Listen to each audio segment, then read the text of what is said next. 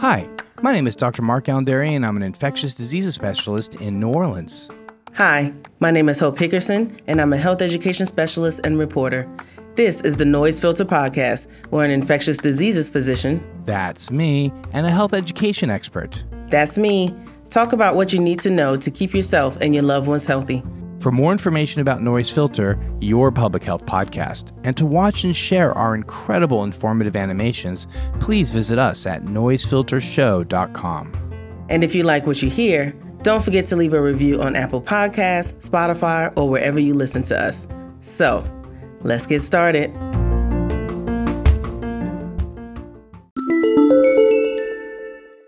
All right, everybody, welcome to Noise Filter. Of course, I'm Hope, and I just want to welcome our producer, Graham Patterson, to the show today.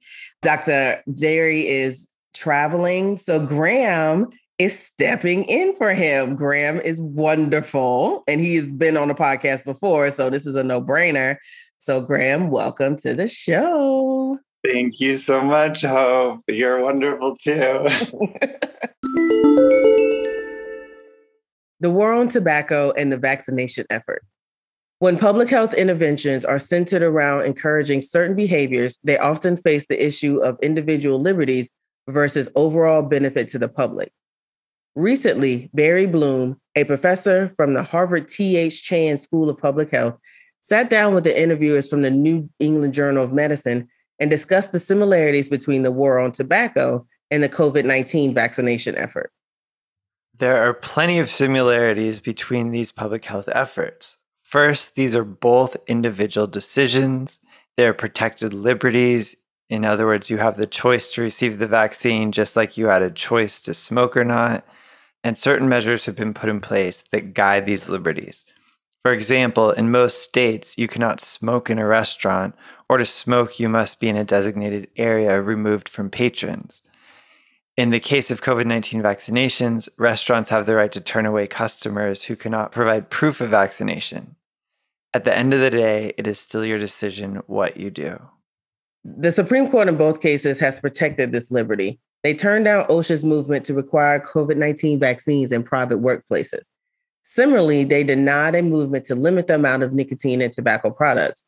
This puts public health officials in a unique spot because they're trying to balance public education with public policy. Strong messaging is extremely important to battle systemic and organized misinformation spread to the public. In the case of the tobacco wars, a lot of the misinformation was coming from corporations who benefited from tobacco sales. In the case of the COVID-19 vaccination effort, vaccine misinformation is far more decentralized, coming from different groups with different motivations. In the case of tobacco, years of data had revealed the dangers of smoking and its link to cancer. Despite the data, a lot of effort was required to continue battling the high population of smokers. But 2 studies came out that the public responded to strongly, more so than they had in the past. The studies indicated that the non-smoking spouses of smokers were more likely to develop lung cancer than the non-smoking spouses of non-smokers. Related to this vaccination effort, helping people to understand that their choices do have an impact on others is a great strategy to improve vaccination rates. Data indicates that vaccinations reduce transmission rates within households when people are most contagious.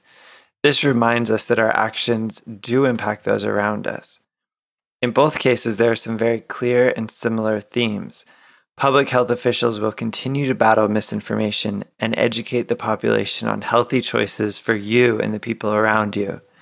Courts will often protect individual liberties and leave you with the right to make your own decisions. Hopefully, the government will be an effective catalyst for reform and regulation. This is why strong messaging and education are so important to the public health community.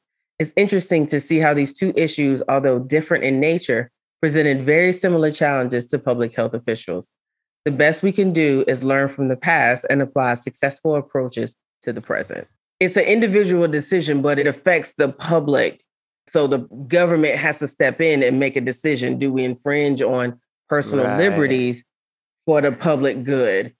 But we've done this throughout history, right? Like when it came to separating our sewage lines from our water lines, like the government had to step in and make that decision saying, we're going to do this because if not, you're all going to continue dying because of dysentery. Right. That's really the only way that anything for the public gets done, is that the government has to step in. And so that's why they're comparing it between tobacco and COVID-19, because yes, taking the COVID-19 vaccine is for the public good, but it is your personal liberty whether or not you want to take it. Same as smoking is your personal liberty, deciding if you want to smoke, but it does affect the public. Yeah. So it puts them in a tough spot, like what messaging to use to affect people in the best way possible and benefits the masses.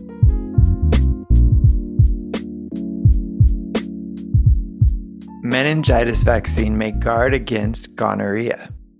Rates of gonorrhea are on the rise as the sexually transmitted disease is becoming increasingly resistant to antibiotics, raising fear of a potential superbug. While there isn't a vaccine against gonorrhea yet, an available meningitis vaccine may offer some protection against this STI. 2 vaccines can help protect against gonorrhea. The Menactra, Menveo, and Menquadfi protect against the A, C, W, and Y strains, while the other type of vaccine protects against the B strain. The vaccine that protects against the B strain offers cross-protection against gonorrhea. Clinical trials are needed to help further examine vaccine efficacy. According to the CDC, gonorrhea is spread through sex and is common among people ages 15 to 24 years old. Symptoms sometimes include painful or burning urination or discharge from the penis or vagina, but not everyone will develop symptoms. If gone untreated, gonorrhea can cause serious problems in both men and women. So a recent study detected more than 18,000 gonorrhea cases, and nearly 7,700 people were vaccinated with the vaccine that protects against the B strain, with about half receiving 1 dose and the others receiving the full 2 doses. So complete vaccination provided 40% protection against gonorrhea, and 1 dose provided 26% protection. Similar studies in Australia show that 2 doses of the vaccine was 33% effective against gonorrhea in adolescents and young adults. This vaccine is now recommended for adults and teens who have a high risk of meningitis. High-risk patients can include those that have certain immune disorders, take certain medications, or get exposed to a meningitis outbreak. It's important to note that the reason this vaccine protects against gonorrhea is due to the genetic similarities between meningitis and the organism that causes gonorrhea. These 2 bacteria cause different diseases but are closely related. As with any vaccine, it is important to first consult with a doctor before being vaccinated. This is fascinating, but it is important to note that those percentages we gave you, they're nice, but they are not anywhere near 100%. Right. So we are not saying that if you get vaccinated for meningitis, that you are fully protected against contracting gonorrhea. We don't want that to be the message. So Please continue to practice safer sex practices and protect yourself in every way possible, because this is not a fail-safe 100% way of protection. Thanks for listening to Noise Filter, your public health podcast. Be sure to subscribe to the Noise Filter podcast, follow us on social media, and leave us a review letting us know your favorite part of the show. You can find me, Hope Hickerson, at hopehickerson.com. And you can find me at Dr. Mark Allen Derry or at the Dr. Derry. That's DRDERY. To see and share our amazing animations and find out more information about us, the show, as well as links to our social media, go to noisefiltershow.com. We are grateful to our sponsors, including Access Health Louisiana and the End the Epidemic Initiative, who are working to bring equitable health outcomes to everyone they serve. Hope, any last words? Stay well out there, folks, and continue taking steps to keep yourself and your loved ones healthy. That includes exercise, a good diet, getting adequate sleep, and seeing your healthcare providers regularly.